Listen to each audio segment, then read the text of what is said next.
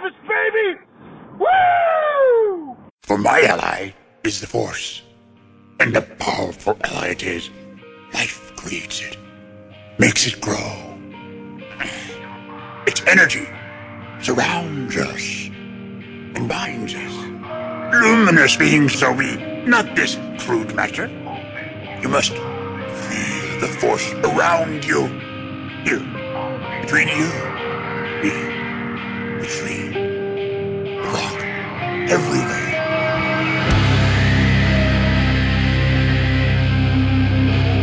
I am a Jedi, like my father before me.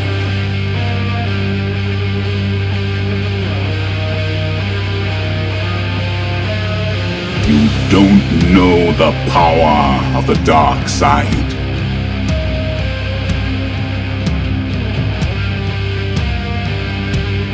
If you strike me down, I shall become more powerful than you can possibly imagine.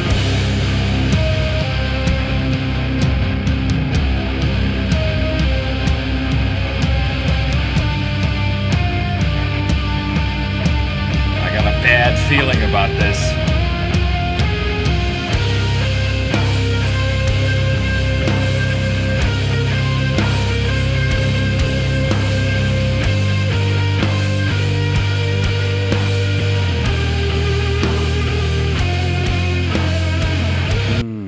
Welcome to episode 69 of Blue Harvest, a Star Wars podcast.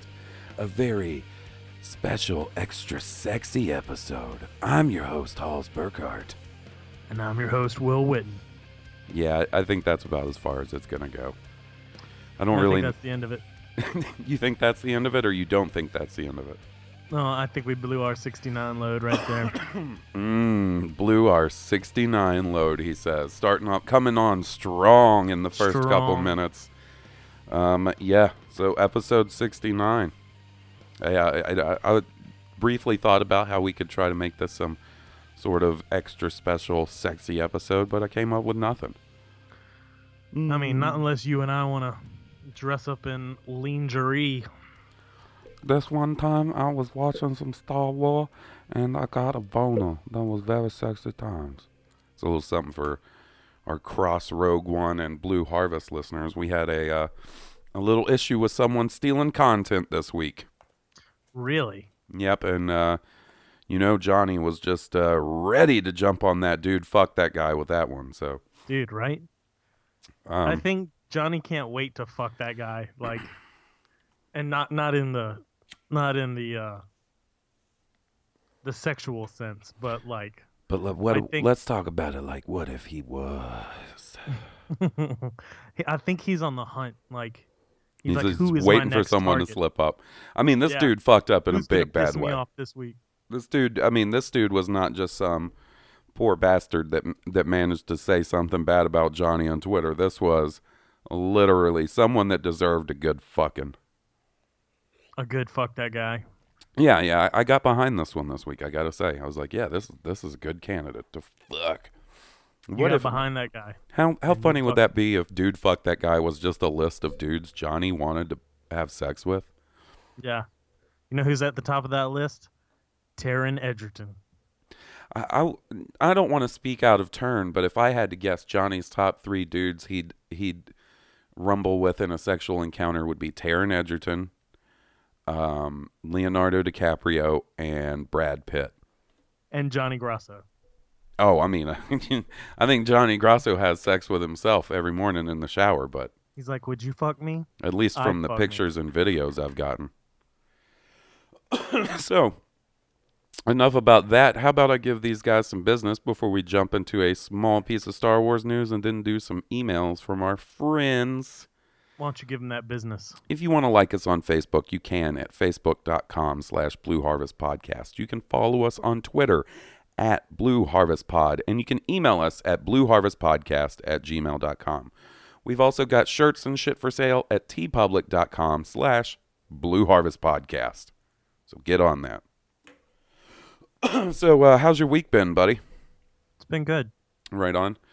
Been doing some yard work and some car work. That's what you were telling me about last week. Yep, a little more of that action. Did some tax work. Oh, that's fun. Yeah. What were you having to do to your car?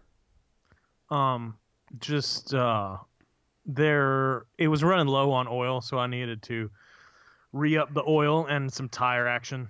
I gotcha. So, not having to break out your own window with a brick. No, nothing that violent. So I would say that's a improvement. Right. I have a funny story to tell you.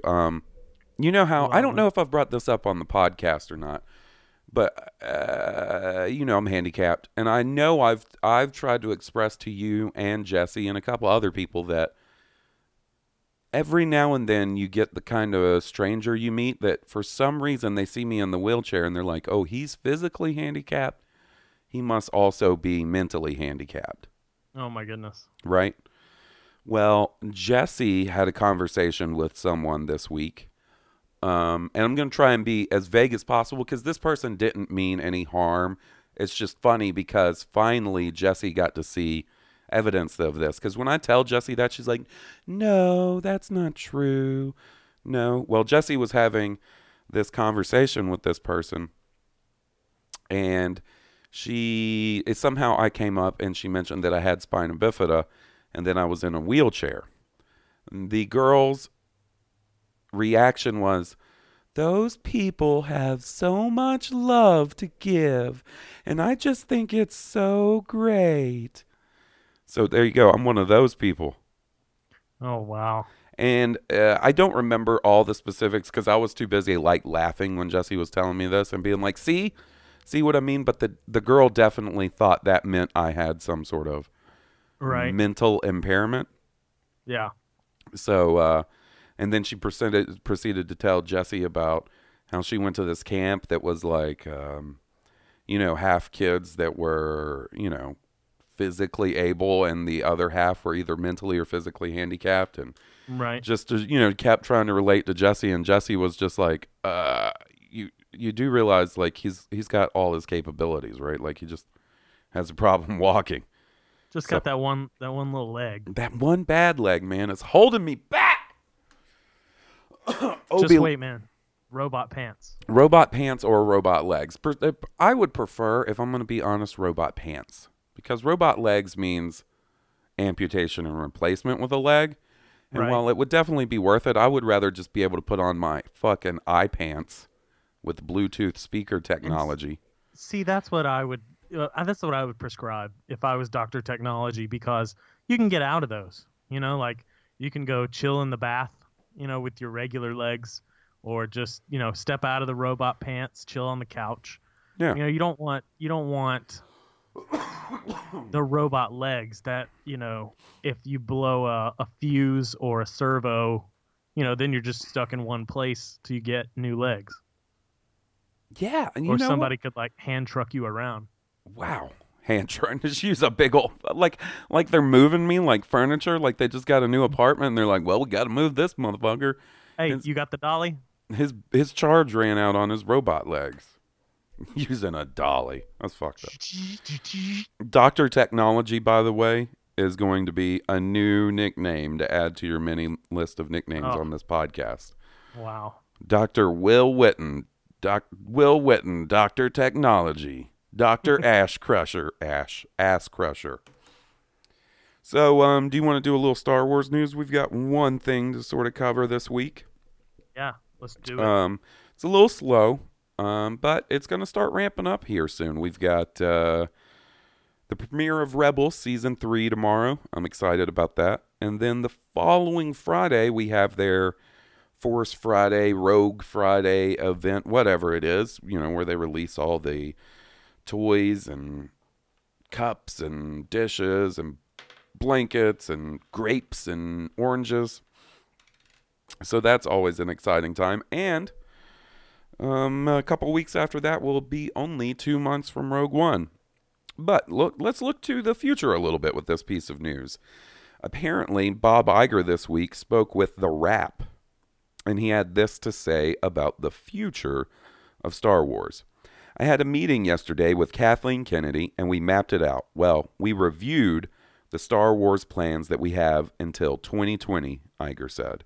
We have movies in development for Star Wars till then, and we started talking about what we're going to do in 2021 and beyond. So basically, no shit.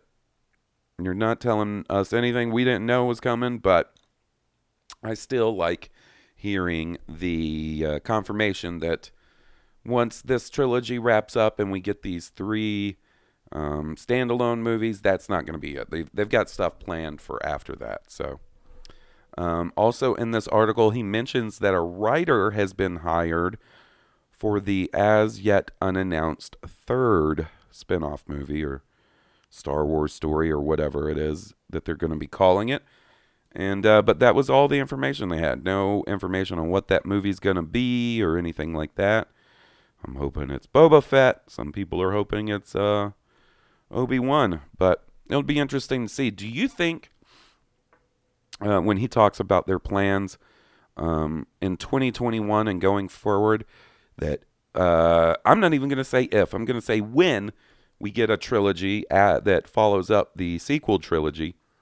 Do you think we're going to get a break after 2019 of a couple of years or longer before that sequel trilogy ramps up?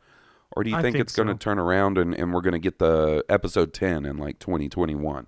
I think there'll be a break just because the actors that participate will want to pursue something else to flesh out their background, like True. I think they would get Star Wars bored. They're gonna want to go do some indie films to keep up their street cred and do something that's not Star Wars just so they appear in the mainstream as still legit actors, not one-trick ponies.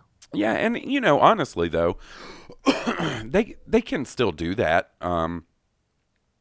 while filming Star Wars. They're not filming Star Wars 24/7 all year. They have breaks, and John Boyega signed on to do Pacific Rim 2. Daisy Ridley recently did a voice in the newest Studio Ghibli. Is that how you say it? Ghibli? Ghibli? Studio Ghibli. Movie. So, but I do know what you're saying. They might need a little break. I think that's a good opportunity if they want to do a trilogy standalone series. Like, let's say Han Solo, which comes out in 2018, is super successful. Then by 2021, maybe we see the sequel to that. Right. And that, I think you're right. If you want to do some standalone action, I think that's a great way to do it and a great time to do it. I'll be honest, a lot of people, there was that rumor which has been debunked over and over again that Lucasfilm is working on a trilogy of Obi-Wan movies. And I'm going to be completely honest, that sounds great to me. Having Ewan McGregor back as Obi-Wan, that sounds great. I don't know what you could do in a trilogy, though, without doing too much in between Revenge of the Sith and A New Hope. That seems like the perfect opportunity to do a one-off movie, But you have 20 years. I mean... That is true. But you've got 20 years to play with, I feel like. And if you did a trilogy, I don't feel like every single movie would have to come back to back to back. The first one could happen, then let 5 years pass, then the next one happen, right. Let 5 years pass, and then the third one. I mean, I could see that, that's for sure. It's just, there's something about Obi-Wan's time on Tatooine that I kind of feel like is, I don't know, less adventurous and more reflective on his part. But you know what? I would be okay. To me, those movies wouldn't have to follow the formula. Like, what if they wouldn't have to be these action-packed, breakneck pace epics that the saga films are? Right. What if these Obi-Wan movies were reflective and like super pensive, or abstract is not the word I'm looking for, but more on like the open nature of the Force, kind of like we talked about last week. Right. I mean, I could see that working in one hand, but I also think, and I know I use this example all the time. I really got to freshen up my examples, but think about Marvel, you know? And in some ways, Star Wars is the epitome. It's the OG comic book movie, you know? And like there are Marvel movies with different tones and different styles. I was just watching The Winter Soldier again this week, and it's one of my favorites. And it is, you know, sort of a espionage, spy, political thriller. But at the end of the day, it's a kick-ass, action-y comic book movie. And like Ant-Man. Ant-Man and Guardians, once again, more comedic. But at the end of the day, kick-ass superhero movie. So I think, you know, I don't know that you're ever going to get a Star Wars movie, and not saying this is what you were suggesting, but a Star Wars movie that's an hour and a half, 2 hours of Obi-Wan just brooding and reflecting, you know? Yeah, and you know, I don't need that, you know, but No. I don't need 45 minutes of him swinging a lightsaber. You know, I believe there's still enough evil in the galaxy that needs to be kept at bay that wouldn't even necessarily need a lightsaber fight, you know, like would still need his prowess and attunement with the Force, but not necessarily in a lightsaber battling action way. Not saying I wouldn't love to see him use the lightsaber, but I think you gotta. Like, I think doing an Obi-Wan movie and he never uses the lightsaber, I'd be like, wow, whoa, what is going on here? And I know it seems ridiculous, and I know everyone would disagree with me, but to me, and maybe this is watching too much anime, but him being so powerful that he never has to use the lightsaber, you know, like that's true power, true attunement with the Force, to where, you know, the man never even has to pull it out. You know, that's epic to me. But, you know, I know you couldn't do a whole movie like that. Well, and also you run into that issue where, like, if you have him doing too much crazy stuff, like some of the stuff he does in the prequels comes close to this, in my opinion. But you can also sort of explain it away by, like, he's an old man by the time A New Hope comes around. So he's less spry. But if you have him doing some really crazy stuff we've never seen, then you would wonder in A New Hope, then, like, you see what I'm saying? Like, well, if Obi-Wan could do that 10 years before A New Hope, why doesn't he just do that in A New Hope, you know? Right. It's just one of those, it's a weird thing that you sort of have to, line you have to tread in Star Wars, and we've talked about this, like with Darth Vader and Rogue One and stuff, when you have previously established precedents for what these characters are like and can do at a certain point in their life, and you don't want to invalidate that with something earlier that sort of makes it seem like, you know, they're lesser in the original trilogy or something. Yeah. But that's why you have the story group and things like that to keep that kind of stuff in check. You know what I'm looking forward to? I'm looking forward to, once we get the Han Solo movie, we get maybe the Boba Fett movie, maybe the Obi-Wan movie, after we get these movies that people have been talking about and speculating about for years now, I want to see where they go after that. Like, are we going to get standalone movies about characters that are introduced in the sequel trilogy? You know? I mean, take this sandbox and go way back. Do that Knights of the Old Republic thing. Like, show me Hyperspace Wars and I mean, Star all Wars day. Galaxy history. That's the trilogy I want to see. I want to see ancient Star Wars, you know, early Jedi, lots of Sith. You know, that's the spin-off trilogy I would like to see. Don't take any of the Tales of the Jedi or Knights of the Old Republic stuff into effect, even though I love that stuff. But start with There's so much new you could do. Start with a clean slate and fucking run with it, man. And if there's things from either of those that you like, then incorporate those, like we're seeing them do here and there. Like, they like Thrawn. We're getting Thrawn in Rebels, you know? So that's not to say, like, we couldn't get the character of Revan or, you know, Ulick Quell Drama or Kel Drama or however you say his fucking name. Yeah. You know, it's not to say we couldn't get that in these movies, but, you know, rebuild it from the ground up. Let me see what you got. The best parts of those old stories are the villains. the Exar Kun. Mm-hmm. I felt like the Exar Kun character was awesome. Yeah, I mean, I dig those, man. I dig those a lot. And it's something I have the omnibuses on my bookshelf. When I have the time, I've just been so busy lately. I want to go back and read them again just to see, if they hold up as well as I seem to remember them. Right. But yeah, I just want to see where they're going to go with this whole spinoff thing. As excited, I'm super excited for the sequel trilogy and what we're going to get in the sequel trilogy. I just, I want to see what else they're going to do with the spin-off movie stuff, But that, like I said, that's about it for news this week. You want to get into some emails? Yeah, let's do it. Well, first up, we've got a voice message from our buddy Steve. And this one is directly to you, Will. Uh-oh.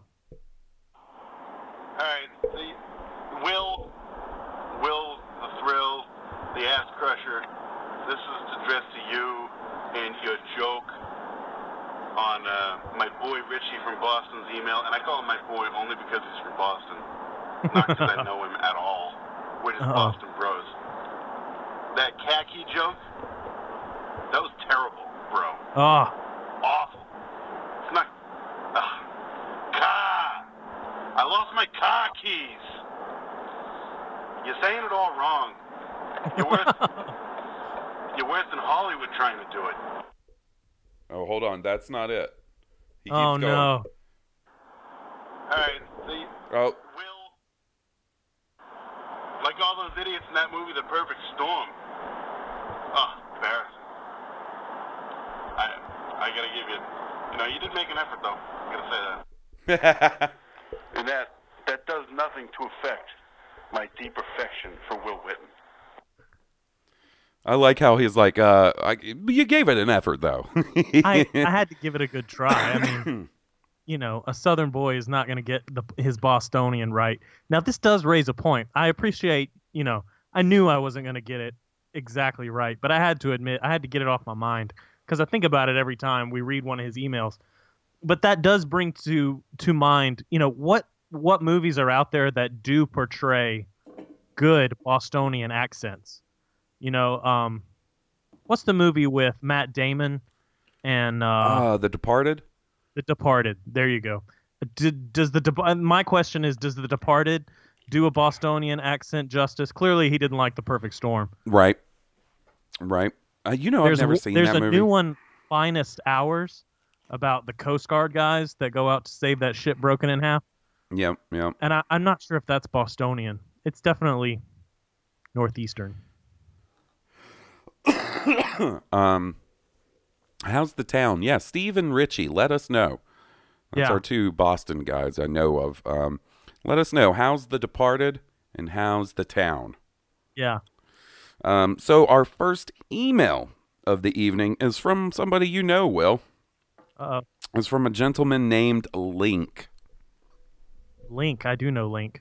Will and Halls, let me start by saying, Will, I fucking miss you with all my heart. The new chef sucks balls. Nice guy, but Jesus Christ. Since you've been gone, we haven't had one enchilada with any type of queso sauce. It's bullshit, man. Like, seriously, ridiculous.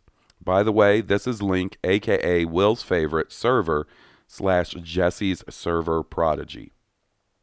Do you want to address that first statement before we get into the meat of his Star Wars talk? That sucks that enchiladas haven't been on point. When you turn over the keys, you hope that whoever's behind the wheel is good at driving the car, but sometimes they're just not. Not everybody can be the speed racer. The enchilada, they don't do a queso sauce, I think, because I think my previous chef finds it to be a cop out, I think he likes something a little more, avant-garde. But I'll tell you this, there's nothing wrong with a good queso sauce, because if you take your basic queso sauce and, you can do so many things with it. Fire roasted tomatoes or roasted poblanos or, jalapenos. Like you can really make a kick-ass queso sauce. It won't be just what you're thinking of is just like Mexican cheese sauce. Like you can really blow it out of the water if you put some effort into it with some roasted garlic. I mean, and that sucks that they haven't had one yet, but You're making my ass hungry. sorry. All right, and this is what he has to say about the wars. Anyways, I've been listening to the pod for a while, and I love it. I'm more of a sports guy, but this shit is so fascinating. Halls, hearing your voice is like wrapping my ears in velvet while a kitten nibbles on my nose. Oh, Pure wow. bliss. But I have some serious fucking issues at this point. I just got done watching Clone Wars, and Ahsoka is by far my favorite character in the Star Wars universe. There is no wrap-up. Then I start Rebels, and she pops in and out with no explanation. I'm not to the Vader-Ahsoka battle yet, but I hear it doesn't end well. Bottom line, we need live-action Ahsoka. We need explanations. Why is she not a Jedi? Why did she not die? How did her and Anakin's fallout take place? How did she get white sabers? Why is she not in any of the prequels? Like, seriously, so many questions. Well, hold on. Well, he says, please help me. I'm like a crackhead that has run out of crack. I need more Ahsoka. I'd go so far as to say we need a strictly Ahsoka podcast-only version. Anyways, this is my first email, and I'm typing on an iPhone while I'm in a movie, so excuse any spelling errors. I love you guys. Do your thing, and I'm still waiting on an invite to sit on a live pod. The ball is in your court. P.S. Halls, JesseIsTheBomb.com. Oh, I know. Double P.S. We need to go fuck up the... Oh. Okay, so... As to not stoke the fire of the other podcast, from now on, instead of saying their name or anything, I think we should replace it with just P.S. We need to go fuck up. I don't want to fight those guys. But, you know, if they hit me There are first. alternatives to fighting. There are. If they hit me first, then maybe I'd come up out of the chair like a fucking sumo wrestler or some shit. I don't know. Okay, so let's address some of his questions here. He says, why is she not a Jedi? At the end of season 5 of Clone Wars, Ahsoka, there's that whole thing where she gets... Burned, basically. Yeah, she gets burned. She gets set up for something she didn't do. She feels like the Jedi didn't have her back. And even though they find her innocent and tell her she can be part of the Order again, she's like, no, you guys didn't have my back. Look at all this badass shit I did for you. And then, so she leaves. She leaves the Jedi Order. That's why she's not considered a Jedi anymore. As for why she's not in the prequels... that's why she left the Jedi Order. She wasn't Anakin's Padawan anymore. We know from some of the unproduced Clone Wars stuff that they didn't get to do because the show got canceled. She was going to be involved in helping take back Mandalore, and Anakin was going to be there, and he was going to give her half of his clone trooper forces, the 501st. And Rex was going to be part of that, and that Rex being there is part of the reason why she wasn't killed in Order 66. The other reason she's not in any of the prequels is because those prequels were filmed and executed before her character even existed in the universe. Yes, so I'm strictly talking in universe here. The real reason is because after Revenge of the Sith, George Lucas was like, I want to do a fucking animated TV show. Let's give Anakin a Padawan. Yeah, and we can, and he was like, we can kill her off by episode 3. Right, and then the whole fan base was just sitting there watching, like, well, that means this lady's got to die. And everybody knows that from the very beginning. But now, as Link pointed out, she's into almost to the original trilogy era with Rebels. Let's see, what was her... how did her and Anakin's fallout take place? They didn't really fall out as much as she just left the Order. Bounced. Yeah. How did she get white sabers? I'm not sure about that. And how did she get white lightsabers? That is a good question. I mean, that's a really good question. I mean, I know artistically, they're trying to walk that middle ground of where she's not a Jedi and she's not a Sith. But I don't know where the white kyber crystals came from. Even if they're not synthetic, I don't know. Yeah, that is the reason she has white lightsabers for just the base explanation is Dave Filoni wanted to use that as a visual representation of the fact that she is not a she's not light side or she's not dark side, she's not a Jedi anymore. But damn, those white lightsabers look bad ass. They do. As far as a live action Ahsoka movie, while I would think it would be cool, I also wonder, I wonder what confusion it would cause bringing such a significant character from the animated universe into the live action universe. There's definitely a way you could do it, and she is a very popular character. So I think it could be successful.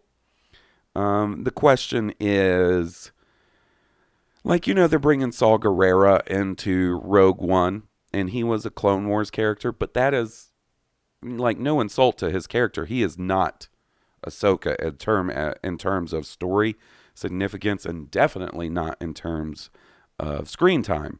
So that popularity. Once again, infinitely easier to pull off, because to the average moviegoer, they're not going to sit there and watch the movie and go, "Oh, Saw Gerrera, am I missing something here?" But if they want to explore that backstory, it's there. Like, you see what I'm saying?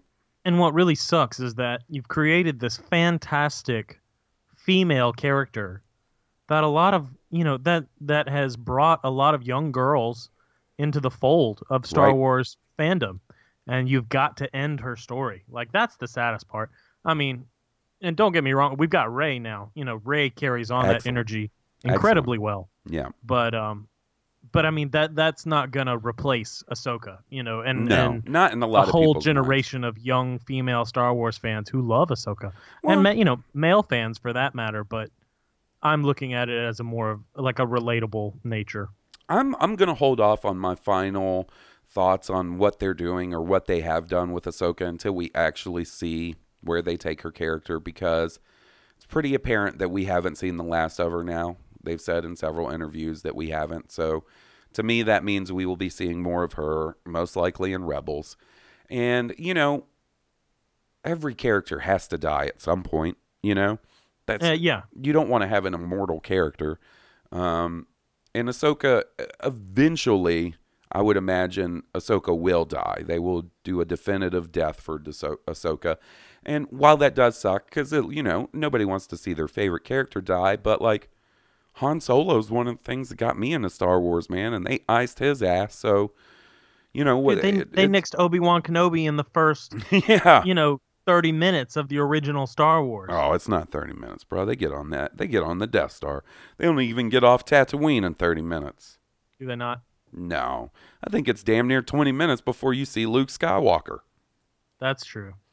But really what they, as they just need to make sure to keep creating badass new characters and strong female characters and characters of different races and all that good stuff. And as long as they do that, then, I'm fine with these characters I like dying, as long as they do it in like a good, meaningful way. And what I really like about the female representation in The Force Awakens is that you have Rey, the bastion of hope, the new hope, sorry if that's punning, but then you also have the badass Captain Phasma, right? On the evil side, that's another strong female lead. I love some Captain Phasma. Before the movie came out, I was all about got to get Phasma this and Phasma that. The design of Phasma is fucking, I think, a new classic. You know what I mean? Like, it stands up there. That's one thing you got to say about The Force Awakens. The character design, I think, was great. Kylo, the new Stormtroopers, all the different versions of the new Stormtroopers. I won't say so much the Starfighters, because they were basically what we'd seen before. Phasma, though, fucking instant classic. I hesitate to call her a badass, because we haven't really seen her be a badass. And that's what I'm hoping. One thing I'm hoping we get from episode 8 and 9 is, make me really feel like this lady is super badass. It's the Boba Fett scenario. It is. Like, you never really see him be badass. You just assume that he is in his presence and the way he carries himself. The one scene where she's basically riding Finn's ass for taking his helmet off Right. does give me an air of badassness. Like, Oh, and to just be, how she holds herself, you know. to be the leader of all of those troops, you know, you don't get that position by being weak. No, Or- I'm not saying she's weak. It's just we didn't see much of her. And then, you know, she sort of just gives up the codes and turns off the shields and gets thrown in a trash compactor. So I Yep. think there's some improvement to be done on Phasma. And I can understand why, you know, they didn't deep delve into Phasma because, you know, this is the establishing movie. You got to establish everybody and you got to hold some stuff back so they, you know, they can emerge in the next couple of movies. I just hope they do that. I hope she does emerge as a, you know, a more prominent badass character. And if we follow the formula the hope is provided in the first movie, and you know, so they got the best of her in the first movie, and the second movie is where, you know, the Empire strikes back, basically, Right. for lack of better explanation. This is where the second movie is where the First Order is gonna drop the other foot on the Resistance, Right. because they just annihilated the Galactic Senate, And the whole New Republic. he's got one last question. Oh, and what are Inquisitors? Who are they? And who started them? The Inquisitors are... So, the way I understand it, there's an episode in Clone Wars where there's these, like... where the Separatists, you know, under Sidious's command are trying to steal, like, these younglings and these Padawans. And they even allude to some stuff sort of like that going on in Rebels in those episodes where Ezra is infiltrating the Imperial Cadet Academy. The thing is from what I understand, you know, after Order 66, just because someone or, you know, something was extremely Force sensitive and attuned to the Force didn't necessarily mean that Palpatine would kill them. Sometimes if they were young enough to where he could do all kinds of fucked up shit to them and mold them to his liking, he would take those kids and then, you know, teach them the dark side. Not necessarily Sith teachings, because Inquisitors aren't Sith. You know, teach them a little lightsaber combat, give them some goofy fucking hella lightsabers, and basically they are his attack dogs. They are step below Vader. So I would say several steps below Vader.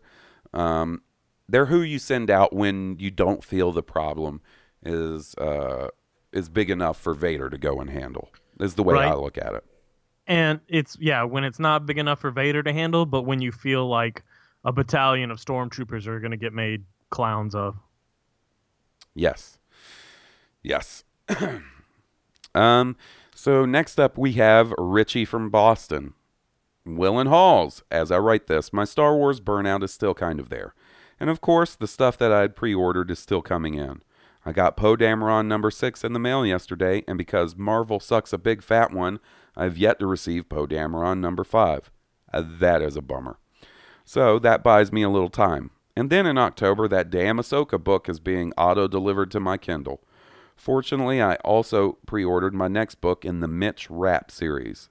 So that should keep me occupied long enough for my own build-up to Rogue One. If anyone is interested in thrillers, I highly recommend the late author Vince Flynn. Google that shit. He's going off the book a little here, a little non-Star Wars recommendations. Nothing wrong with that. Will, I think you nailed my problem right on the head last week. There's just too much, and I'm trying to consume it all. Black Series, Marvel, Del Rey, movies, yikes. I had this whole email typed up about my top 5 Star Wars moments in life, and then I listened in again. I came up with a eureka moment based on your conversation about Pablo's tweets in the prequel era Jedi. Remember that moment in Empire when Luke and Obi-Wan are essentially trying to convince Yoda to train Luke? It sounds as if Obi-Wan has had time to turn into a Qui-Gon type character in his meditations. Yoda, grasping at straws, says he is too old to begin the training. Now, for years, I thought that Yoda was just throwing out some bullshit to avoid training Luke because he fears training Luke. After listening to your recent conversation, I've come up with a new interpretation. As part of that bullshit line, Yoda is reverting back to the old prequel Jedi rules as an excuse. I'm sure if Obi-Wan were there in person, he'd probably look at Yoda and say, "Cut the shit, Yoda. You know we don't do things like that anymore." Amazing podcast as always. Thanks for getting those wheels spinning. I think I'll save that other email for a slow week. Richie from Boston. You know, I like that. I dig that interpretation of Yoda's reticence. And I also sort of see, you know, where the Jedi in the prequel era are coming from in the whole stardom young thing, because you don't want too many bad outside influences to influence them. And, you know, basically what happened to Anakin. Yeah, you don't want. The thing is like, I have a problem, and I, on one hand I get it, but I also sort of have a problem with the no attachment thing to the Jedi, you know, that the Jedi sort of adhere to in the prequels, because, you know, I don't necessarily think it is a bad thing to have attachments to people or things, but maybe that's not conducive to living how the prequel era Jedi would want you to be. Like, clearly Luke is attached to Leia and Han and Chewie and R2 and 3PO, and you know what I'm saying? The thing about attachment is, not the solution, but I think I see the other side, is that, you know, fear is the path to the dark side, you know, and attachment leads to fear of losing what you're attached to.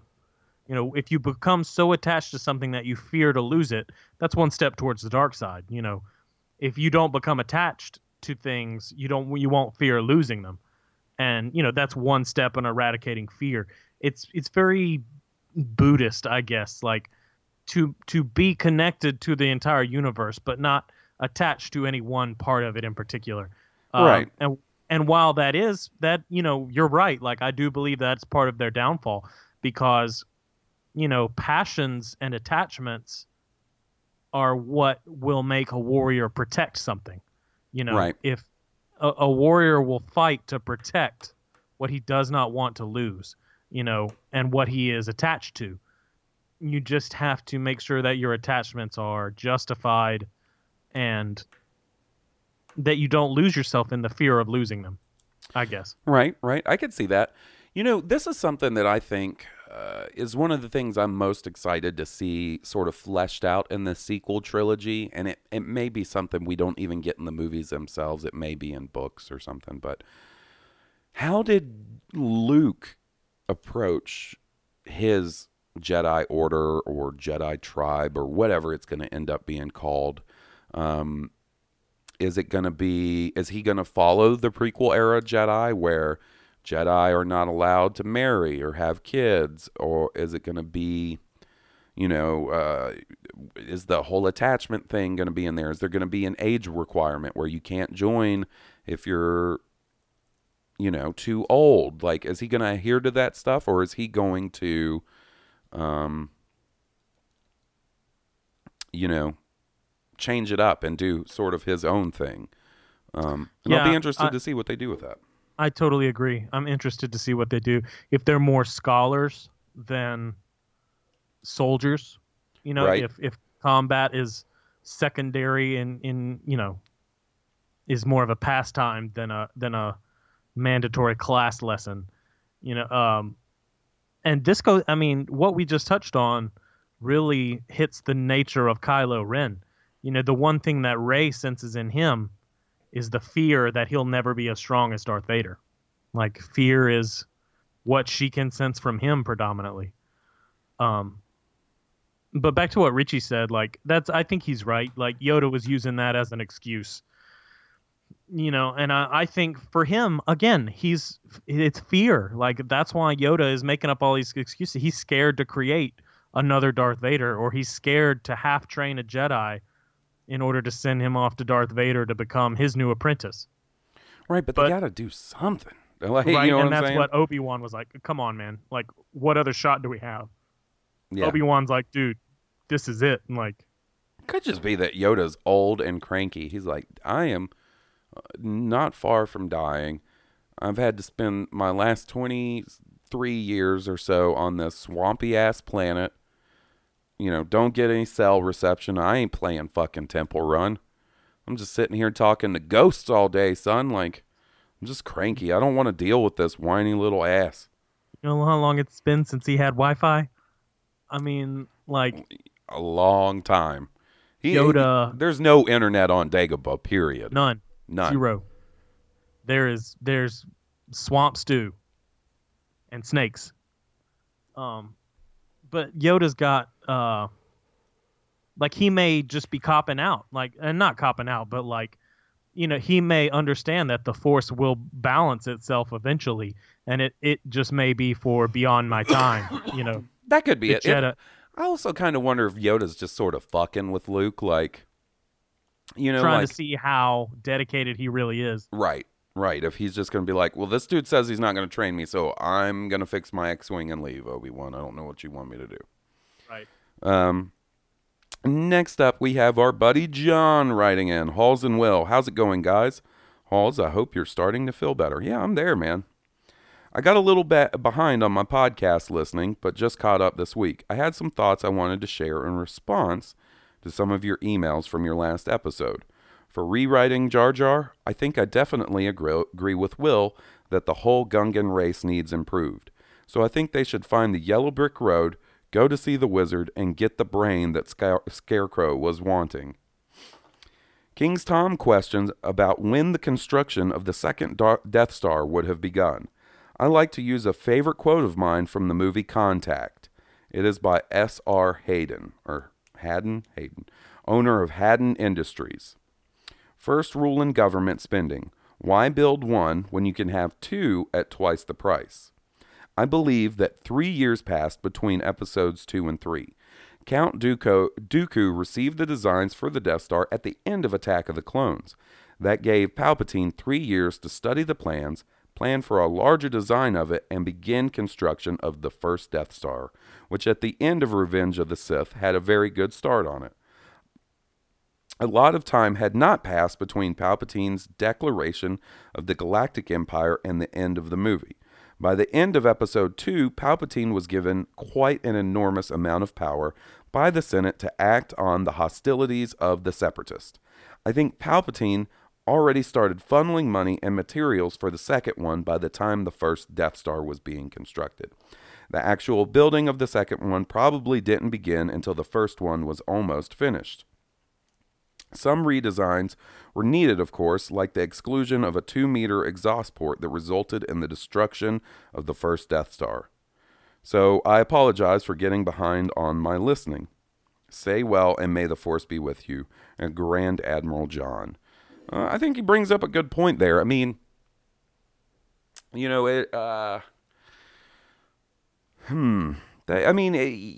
timeline-wise, I don't see them being able to whip together a fucking 75% completed Death Star 2 in the, 4 or 5 years in between A New Hope and Return of the Jedi. So it had to have been under construction, before then. So that's interesting. I never really thought about the fact that I guess the Death Star doesn't have the exhaust port. And the second one, I mean, it only makes sense that they would get rid of it since that was their downfall in the first Star Wars. But he brings up some good points, I gotta say. All right. Next up, we got King Tom. Halls and Will. First off, I loved Will's analogy from last week. When Pablo says something anti-Ki-Adi-Mundi, I absolutely cut my hand to my ear pose like Hulk Hogan. So I have one thing to say that my buddy Joe and all other 3 Ki-Adi-Mundi and he's getting silly, King Tom here. He's making up a term. Ki-Adi-Mundiacs out there. What you gonna do, brother, when Pablo goes wild on you? But anyway, I'm psyched for this season of Rebels. The trailers and clips have looked awesome and made me forget about helicopter lightsabers and blaster-resistant spiders. The thing I'm looking forward to the most is the Bendu.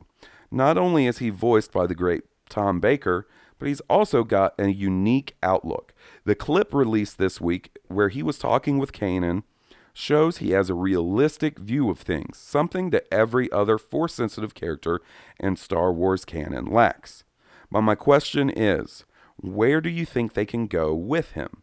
Maybe Kanan and Ezra learn to bend the light and the dark, but really that message won't live past. I think the saga could use a character with the viewpoint of Bendu, but because this is Rebels, I don't think that philosophy will make it far. Anyways, thanks for the great podcast and for reading. Your pal, King Tom. Are you familiar with this whole Bendu concept that they're going to be releasing or, sort of touching on?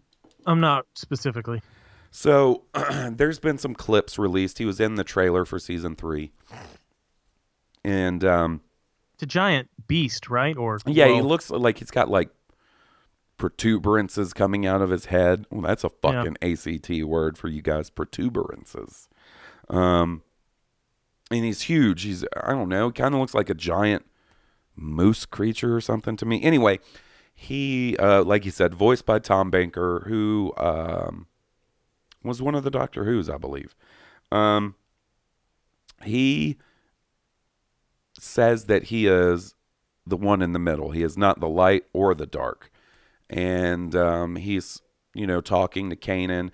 Kanan's telling him that he feels like this Sith holocron that Ezra's been fucking with is changing him. And, the Bendu tells Kanan that, an object can't be evil. That what's in the person's heart is what is evil, Yeah. So, and I think that is an interesting viewpoint to go on. And a lot of times in Star Wars fandom, and I do it myself, we put this sort of power in these artifacts or items and stuff. And, who knows if that's necessarily the intention. But if I had to guess, the Bendu would be a real convenient out for them to have Kanan and Ezra still alive by the end of Rebels, because a lot of us, me included, can get really hung up on that Yoda line, "When gone I am, the last of the Jedi will you be?" And if Kanan and Ezra are out there pimping around, then that would almost seem like Yoda was lying, or it conflicts with what we learned and what we hear in Jedi and stuff, and you don't want that. But if it's one of those situations where they're not Jedi anymore, they take the Ahsoka route. What if they take the Ahsoka route and don't consider themselves Jedi? Then that's a really interesting concept. That's what I was about to say. It's one of those things like, the Mortis arc in Clone Wars is one of my favorites, because it does get into sort of that weird, ethereal, abstract view of the Force and stuff. And I like that stuff. Like, I want more of that stuff, the spirituality and, just different aspects of the Force that we haven't seen yet. It brings to my mind, by the way, Tom Baker was the 4th Doctor. You're right. He was one of the Doctors. Right on. It brings to my mind the nature of the balance of the Force. And like you were saying, the Mortis arc in Clone Wars, like, if you think about it as the Sith being, on one side of the seesaw and Jedi being on the other, right, then something in the middle, like if the Force really does strive for balance, to be a being that is with true balance and harmony with the Force means that you are neither Jedi nor are you Sith, which means neither are you fully light nor are you fully dark. You straddle the middle, much like Ahsoka. Like, Ahsoka may be a being, and for that matter, maybe even Qui-Gon Jinn. Qui-Gon Jinn kind of had that rebellious nature to where he wasn't going to go along exactly with what the Jedi Order said. Right. And, some of that rebellious, passionate nature isn't necessarily full on light side. Like, beings like Qui-Gon Jinn and Ahsoka may be more in balance with the nature of the Force Yeah. than like the Bendu. Yeah. You know, for some reason, I think, to me, the balance has always been you need the light side and you need the dark side. It's the yin and yang. You can't have light without dark. And what throws you it can't into have dark without light. Right. And what throws it into imbalance is the Sith, because they are a perversion of the Force. They're a perversion of even the dark side. I go back to this several times. Like Jason from Making Star Wars always describes it as it's a cancer, like a healthy, balanced body is cancer-free, but the cancer that is the Sith comes into the galaxy, and you no longer have a healthy, balanced body. And this is what I'm most curious about: is how do you have dark Jedi? How do you have people strong in the dark side that promote a healthy galaxy? Well, I think it's just sort of that sort. I'm trying to think. Like you said, it's the yin and yang. Like, you can't have good without evil. Right. What but would we the don't know what that barometer looks for like. good be without evil? Like in Marvel, we know what that looks like. That's Magneto. Like Magneto believes that he is right. He believes his cause is righteous. Right. Even though he's going to be hurting humans. It's the mutant cause. And to a certain degree it is, mutant beneficial, but he will be hurting a lot of people. I can see that in the Marvel world. I just don't know what it looks like in the Star Wars galaxy. You know what I mean? That's what I meant, is that I'm curious to see what that looks like. What kind of Jedi is strong in the dark side, but not a Sith. Right. And, I don't know if that's what we're approaching in this new trilogy, Episode 8, and I don't know how we handle that, but I am curious to see how that exists and how it happens. Because we saw it in the Mortis arc with his, the Force being's son was the embodiment of the dark side, but wasn't Sith, right? Yeah, I think you're right. And the daughter was the light side, and I think the father was sort of in the middle. Both. Yeah. So, the Bendu is not even really a brand new concept. It's just, how will this affect Star Wars storytelling going on that really interests me? Like, are they going to take this concept and run with it? Is it going to be in the animation only? Right. And I brought this up on Rogue One this week. I can't remember where it comes from. It's one of the visual dictionaries or source books or something that came out for The Force Awakens. But the description for Kylo is that he's very powerful because he combines the light side and dark side powers, basically. You know? And I don't think just because someone is dark side, like, let's use Kylo as an example. Like, even though he's Sith, that doesn't mean the Jedi should just sit back and let him do his thing, Right. I think, he is a threat to the galaxy, to the peace of the galaxy. So he needs to be eliminated. And, But it seems like he's being perverted by Snoke. Right. Or he's being led by some truth that's not a truth. Like, I will make you stronger.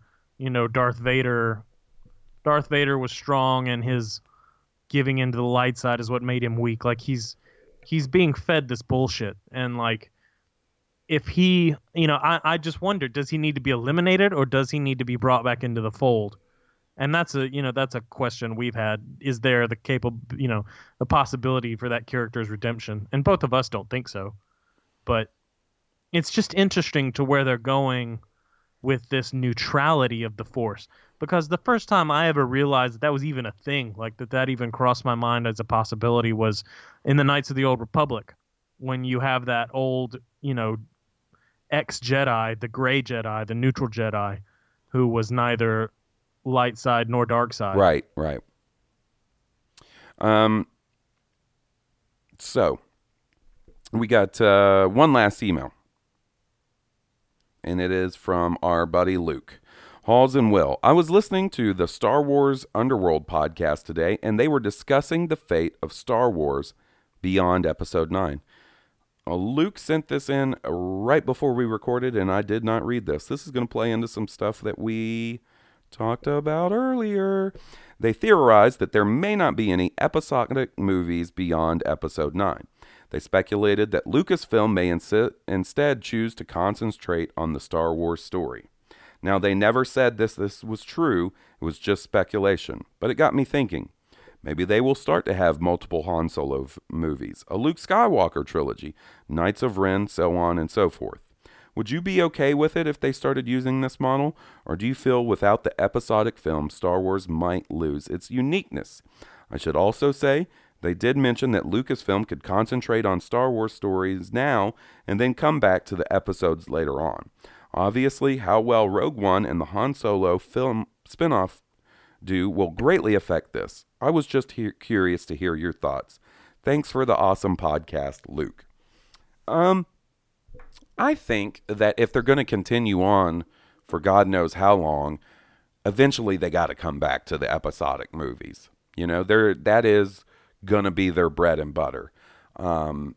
They came out this week. Bob Iger in the same interview said that they don't expect Rogue One to be as successful as The Force Awakens, which is, I mean, talk about Captain Obvious. Like, you're not going to be able to recapture the excitement of Episode 7 for a little while. I think the most likely scenario, I don't think they'll immediately go into, say, Episode 10, 11, 12. I think there's two possible scenarios that they go with. I think, like we discussed a few minutes ago, we get some sort of spin-off movie trilogy that takes a few years to complete, with other spin-offs every other year. And then after that, they go into, say, the next episodic trilogy, 10, 11, 12. Or it could be that the concept of trilogies is just not valid anymore. I don't want to say valid, but the concept of keeping these stories contained to just 3 movies may no longer be the case. It could lose the trilogy structure. I would kind of be bummed about that, because I think Star Wars, the saga films, tend to work really well in the trilogy format, with the, because sort it's of a outline. story. It's a story that needs, for a Michael Jackson term, it needs to sizzle. Like, you need to be able to have a cliffhanger, like just like The Force Awakens did. It left you right at the end with what the hell is going on with Luke Skywalker and who are Rey's parents.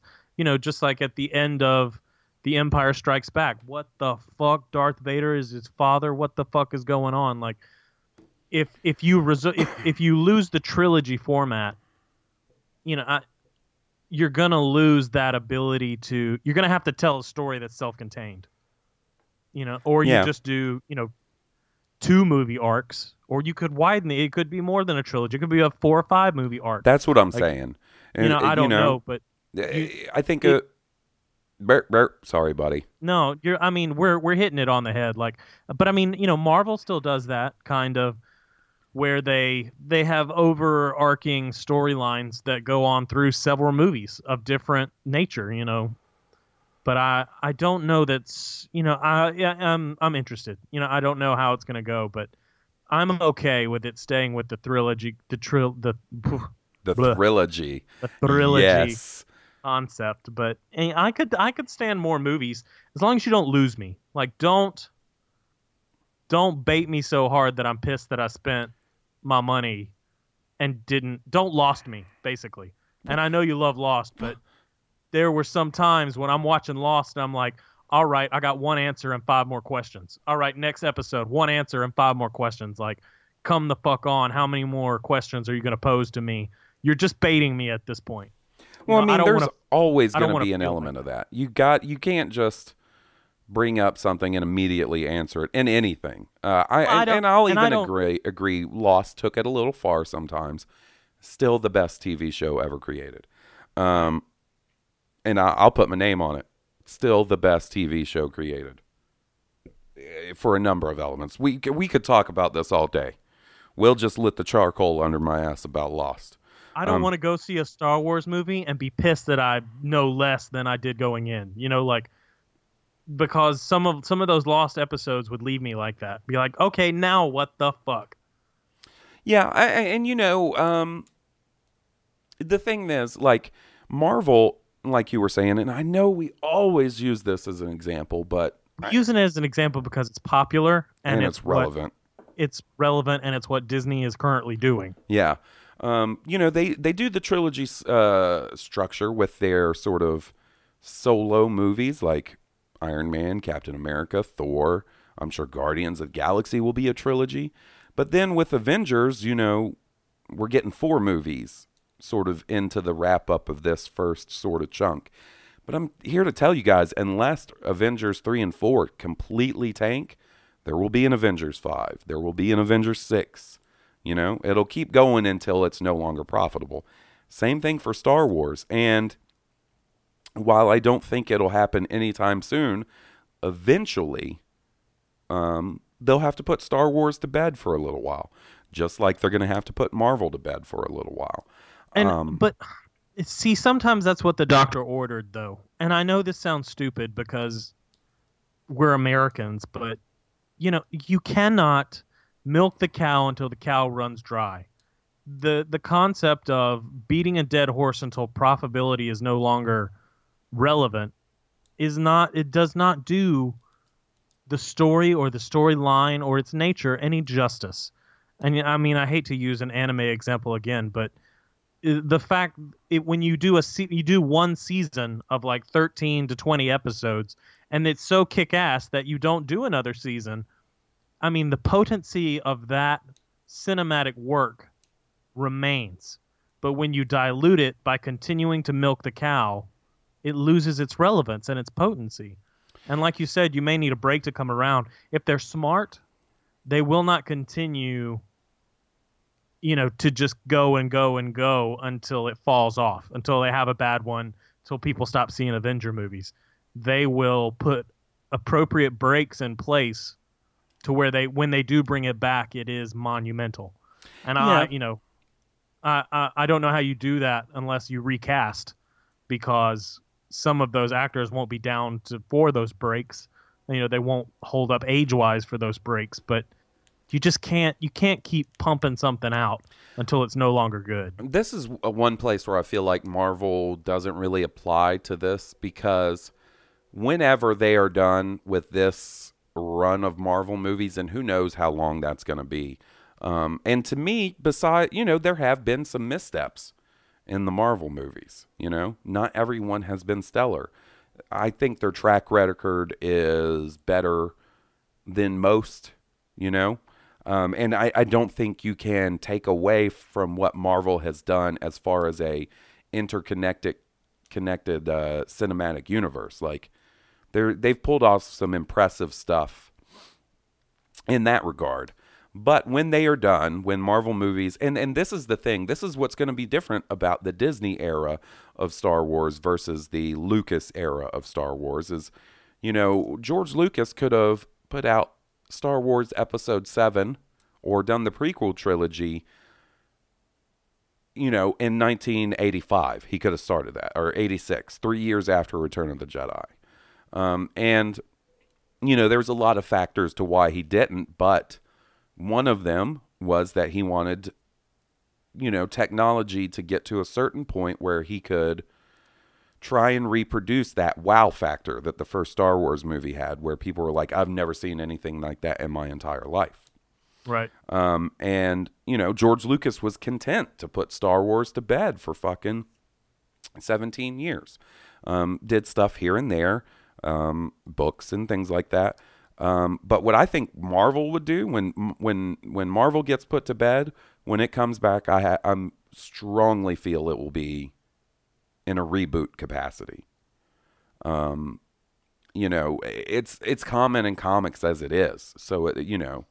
That's true. And the fact that it's not new to the comic book genre means that it can reboot itself as many really times as it needs to. It can create what-if universes. Right. And that's the other thing. In the Marvel and DC universe, you have this whole multiverse concept where you can have, let's say, a reboot of the Avengers or Iron Man and bring in a new actor and start a new wave of Marvel movies. This is way down in the future. And you can do that without invalidating the originals by just saying it's, you know, you don't even have to. You could just put that out there for the hardcore comic fans to know, you know?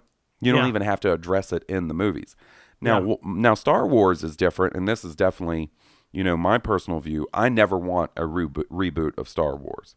Like, I don't want to go see a Star Wars A New Hope, the reboot, you know, with a new Luke and a new Han and a Leia.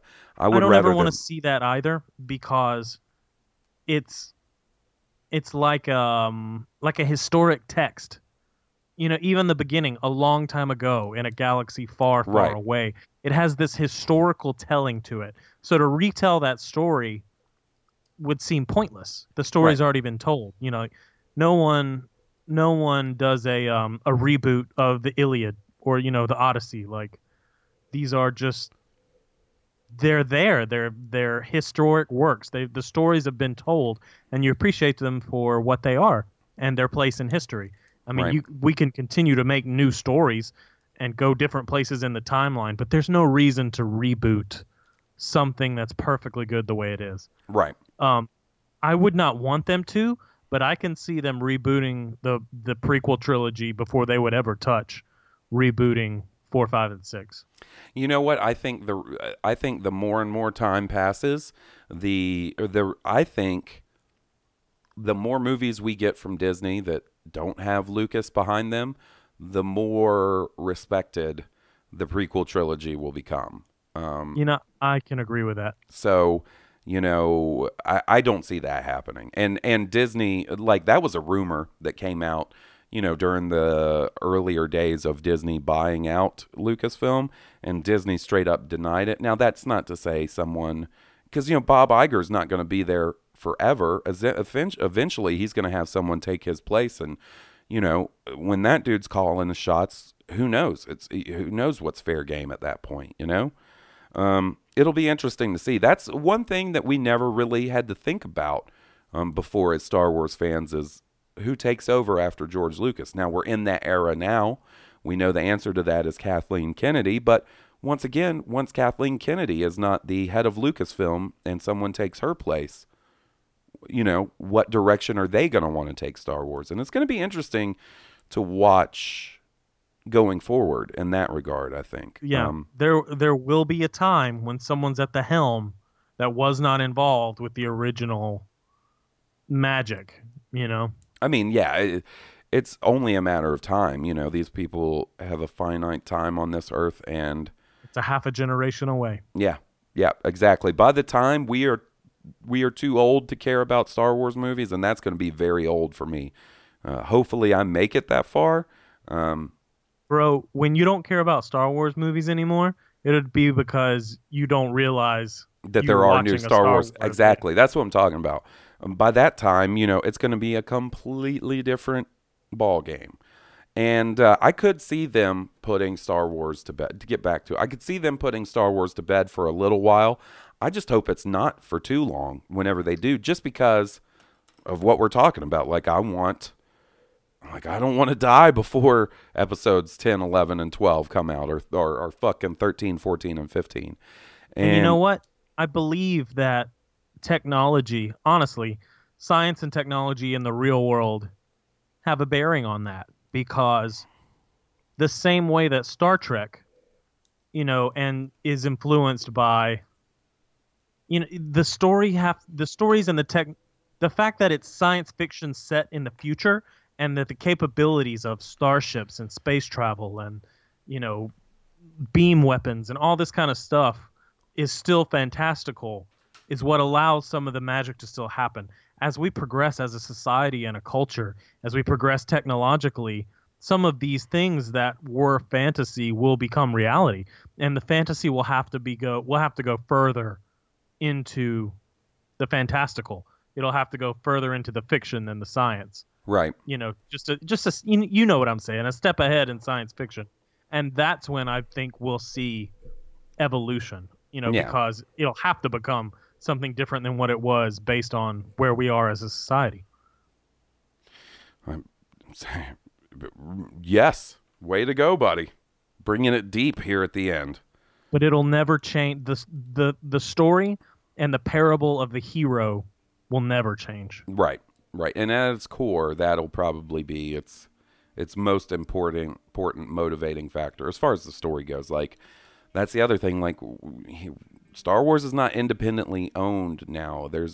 It's part of a multi-billion-dollar company with shareholders and stocks and things like that. So, it's a different ball game, and we'll see where it goes. But I think that's gonna about do it for us this week, buddy. All right. Thanks for taking the time to record with me. I love it. If you guys like our theme song, please support the band who lets us use their music for that theme song. They are Stoned Cobra, and you can get their stuff on iTunes, on Spotify, and at stonedcobra.bandcamp.com. We got shirts and stuff for sale at tpublic.com/Blue Harvest Podcast. And follow Will on Twitter at WillWitten3. And you got anything else to add, buddy? I think you hit it all, boss. Alrighty, well, for Blue Harvest, a Star Wars podcast, I'm your host, Halls Burkhart. And I'm your host, Will Witten. May the Force be with you. May the Force be with all of you.